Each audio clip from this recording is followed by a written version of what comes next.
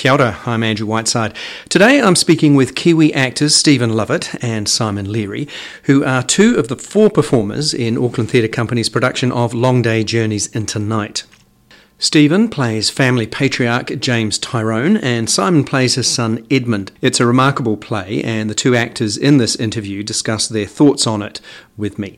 Just a note beforehand, the interview was recorded at the Theatre Company's HQ and there is some background noise partway through, but that's what can happen at a very dynamic workshop space. Simon and Stephen, you're partway, just beginning, a very long season of Long Day's Journey into Night. So what's it been like so far? Amazing. Yeah. It's been, because, man, the rehearsal process is, speaking of long days, journeys into night, just massive, big days, huge content.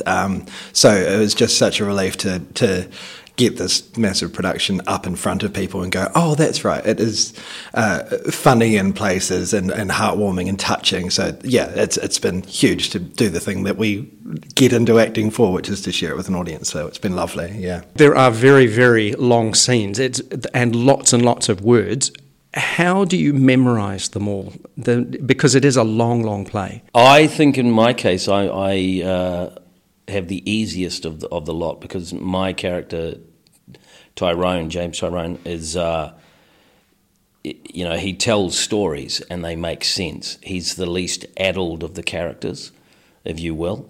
Just technically, how do I learn them? I've no idea. Yeah. I just learn the impulses and the way it goes, and I've been doing this for over 30 years now. It just happens. It's mad. I wish I could give you some reason. But it just does. Yeah. I mean, to be one thing I would say for anybody out there who's trying to learn how to learn lines is break the thoughts up. Don't try to learn paragraphs. You've got to learn the thoughts, because each thought should build on or respond to the previous one, and they ping, ping, ping. And I guess, would it also help if you understand the meaning and understand the character, Totally. So that it makes sense that these words belong to the person, they're natural to the person you're playing? Yeah, if you're trying to learn 10 words in isolation with no meaning connected to them, it's just, meaningless. But if you put a thread between them, then they can, eventually you've got the story and the why, and so absolutely, yeah. Stephen, you said just then that your character was the less addled. They're all pretty sauced, though, aren't they? They all drink a lot of alcohol, so they're all kind of, and of course Mary has the morphine mixed in as well. So they're all kind of these really intelligent, loving people, but they're all a bit screwed up as well. That's the thing. And they're drinking, which makes it even worse. Yeah, their drinking is a survival mechanism that they've all kind of fallen into. We had a lot of discussion around all this sort of stuff, and I mean, what I'm getting at with my guy James Tyrone is, he's not. He's quintessentially a optimistic human. Life and the choices he's made have kind of gone a bit haywire on him, but underneath it all is still this gutsy, unrelenting love of life. So his drinking, he's one of those people who can sail it. He can manage it. I'm not disputing he's an alcoholic, like other members of the family, but he is able to keep himself reasonably together, whereas the others not so much. They're still drinking to get to oblivion. So the drug and alcohol abuse is obviously the symptom of what's going on. What do both of you guys think is going on in the family? You've mentioned, and it's fairly obvious, smashed dreams. The hopes and dreams they had have all gone haywire. But what else is there going on? For Edmund, he's I'd look at each of the members in this family and go, essentially, they're basically all going through an existential crisis of they're stuck in this house with each other. There's a lot of love for each other, but they've got very, very fraught relationships, and so Edmund is trying to figure out his place in the world. He's actually based on the writer Eugene O'Neill. He's written it about himself and his family, and some of the things that they had to go through in this very fraught time in their life. Edmund is. He doesn't know what he's good at. He doesn't know what he loves, what he wants to do in life, and he's searching for meaning. And is worried that it could potentially all be meaningless, but is clinging to this sense of hope. He's also been brought up in an environment where his birth was very difficult for his mother, and so there's a lot of blame that she holds around his whole existence that has made his life tricky, to say the least. And so here he is thrust into this environment with these people that. He's struggling. He's struggling. And I guess the fact that the family's already lost a child, because I think the thing for me that was running through this is there is obviously huge love in this family, but they tip over into this anger because of this massive grief. And I think the loss of it was a boy, wasn't it? The loss of the other child clearly has been wrenching, particularly for Mary. Do you think that's what pushed her into the morphine? No, it was actually the pain management after the birth of the character. Oh, I'm sorry. That Simon plays. Yeah. Which back in the day was when this play was written was not that unusual. And but look, can I just speak to the thing Simon was talking about? Because the danger with this play is to sort of frame it as a story about a bunch of 4 alcoholics or with drug fiends, and it's not. One of the sort of miracles of this piece and why I think it will last is because the author, Eugene O'Neill, dug deep into his own heart and soul, and when you watch this, aware that this is autobiographical, what I find very moving and touching about it is that he got to a point of forgiveness where there is no good guy or bad guy, and some of their lives did actually in the end work out okay, but he had the courage and guts to look at it when it was the hardest and to squash it all into one day, to make it that pressurized so that the audience have so little time for contemplation, just like the characters in his story had so little capacity for self-observation, I've got goosebumps then. Nicely said. I think that, when I reviewed it, that was one of the things that came out. It was very brave of him to write this. Of course, he didn't want it published initially, but it must have been some kind of catharsis for him. Oh, well, his wife Carlotta describes hearing him. I mean, I get moved just thinking about it myself, Yeah. He went up to that room up in, second story of his house, and she could hear him howling. Because not as he was writing, you can imagine he was up there revisiting these memories and would have been writing himself into them. I don't mean him personally writing his character, I mean writing his consciousness into the memory of them, and it would have been incredible to have to put himself through all that. And yet, in a sense, the play ends with no specific conclusion. No. But there is a feeling that the family has passed through something. Yeah. That whatever crisis they were at the boil has been lanced in a way, hasn't it? Yeah. And I mean, for the audience, I'll give you a word in a minute. For the audience, for them to be aware, hopefully enough of them are, that this is actually autobiographical. The person who's put this together has done this to themselves, has been this excoriatingly honest with themselves, and to have the forgiveness for all the members of his family, to have no good guy, bad guy, no axe to grind, no point to make, just this is how much it hurts to be a human sometimes. To me, that is like one of the core endeavours of all art. Simon, were you wanting to say something? It's all right. I'll just edit him out. It'll just be you. No, please, Stephen. You're so beautiful and articulate. So take over all the time. I was just thinking about how something like this play can really only happen in an autobiographical thing, because we in storytelling, our obsession is to go for these really satisfying resolutions and conclusions and arcs, and whereas this one, I guess he could rely on the fact that anybody that ended up reading it or in the end watching it would know what happens to these characters afterwards, and so he could sit in that and go, yeah, they've been through some stuff, but are they fundamentally changed? That's up for the audience to understand, to ask. But you're right. I mean, it's very genuine and very emotional because it is from his life, not necessarily word for word, but it is from that, and therefore, in our own lives, the episodes that we have they never end black and white, do they?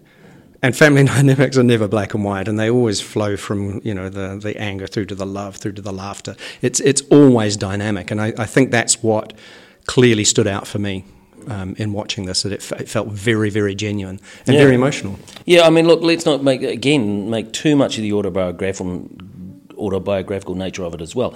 Eugene O'Neill was also, by this point in his career, towards the end of his career, he had already won Pulitzer Prizes, and I mean prizes. I know one was posthumous. He had won a Pulitzer Prize, so he was a very established writer. Iceman Cometh, Moon for the Misbegotten. He was a very, very successful, popular playwright.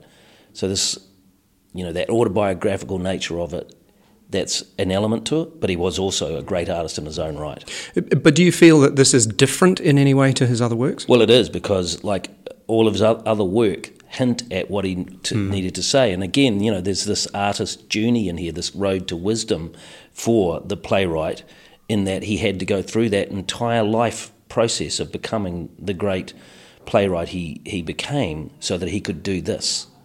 Probably the last thing I wanted to cover is that I was there on opening night, and there was a medical emergency. They shut the play for 15 minutes, and it was right in the middle of a scene between you two, father and son, quite an intense scene. I have to say, really professional the way you picked it up afterwards. But what is it like when that happens?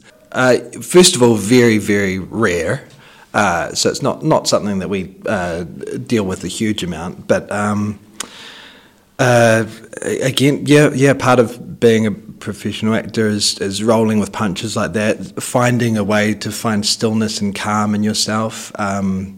Looking in the eyes of the other performer and going, I've got you. Let's see what happens here. And we're constantly put into situation, auditions and where you go in and you're in front of people you've never met before, and you've got to pull a performance out of you that could go in any direction. You've got to be extremely vulnerable, and so in a sense we're very primed to sit in moments like that. And so I was with one of my favourite people at the time, and the audience was very lovely and warm. So we felt very comfortable to just hang out and see what's happening. Yeah, Stephen. Those sorts of moments are always kind of quite magical in theatre. My thing about it is,